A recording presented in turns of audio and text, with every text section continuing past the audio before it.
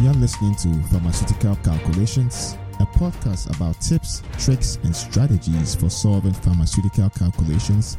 This episode was originally broadcast on our YouTube channel, youtube.com/pharmaceutical calculations easy. In this video, I'm going to show you how to solve an interesting dilution calculations questions from one of our subscribers. But let's get right to this question. The question says you are to prepare 100 milliliters of a solution of formaldehyde of such strength that 10 milliliters diluted to 1 liter will give a solution containing formaldehyde 0.15% weight by volume. What volume of formalin BP will be required? Formalin BP is 36% weight by weight formaldehyde, and the density is equal to 1.08 grams per liter. Now let's start off with a quick schematic to illustrate what is going on in the question.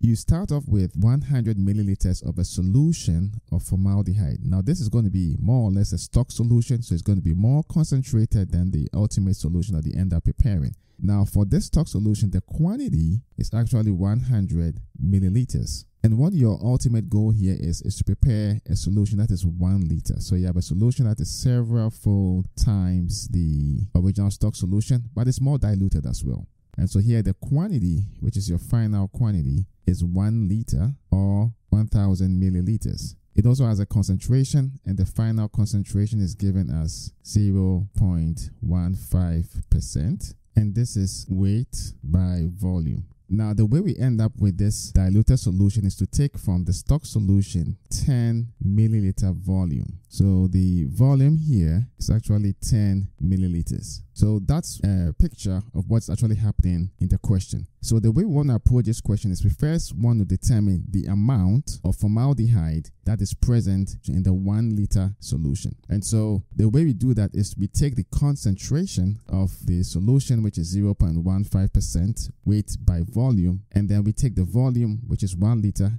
Now we want to convert the liters to milliliters so that our computation is much more easier. And the conversion says 1 liter is equal to 1000 milliliters. Now the way we find the amount of formaldehyde, let's just make a note. Amount of formaldehyde in the 1 liter solution is we take 0.15%, which implies that you have 0.15 grams of formaldehyde in 100 milliliter solution, and that is going to be equal to some quantity in grams divided by the 1000 milliliters, which is the 1 liter. So 1000 milliliters. We go ahead and solve for x, which is our unknown. So x equals 0.15 grams times 1000 milliliters divided by 100 milliliters, and that is going to be equal to 1.5 grams. Now, it's important to note that all of this 1.5 grams actually came from the volume that you put in the 10 milliliters volume that we took from the stock solution. All of this 1.5 grams of formaldehyde came from that 10 milliliters. So we are going to use that understanding and logic to determine how much formaldehyde is actually present in the entire 100 milliliter volume. And so the way we do that is we take the 1.5 grams, and that 1.5 grams was in the 10 milliliter volume. And so that is going to be equal to some quantity in grams divided by the entire 100 milliliter stock solution. So when we solve for y, that gives us the amount of formaldehyde in the 100 ml solution. So that implies that y is going to be equal to 1.5 grams times 100 milliliters divided by 10 milliliters, and that is going to be equal to 15 grams. So now it's important to note that all of this 15 grams of formaldehyde, which is present in the 100 milliliter solution, is being supplied by the formalin BP, which has a concentration of 36%. Notice it's in weight by weight. So the step that we want to do here is we want to convert the weight by weight to weight in volume, and then we can set up a very nice proportion using the concentration of the formalin BP in weight and volume.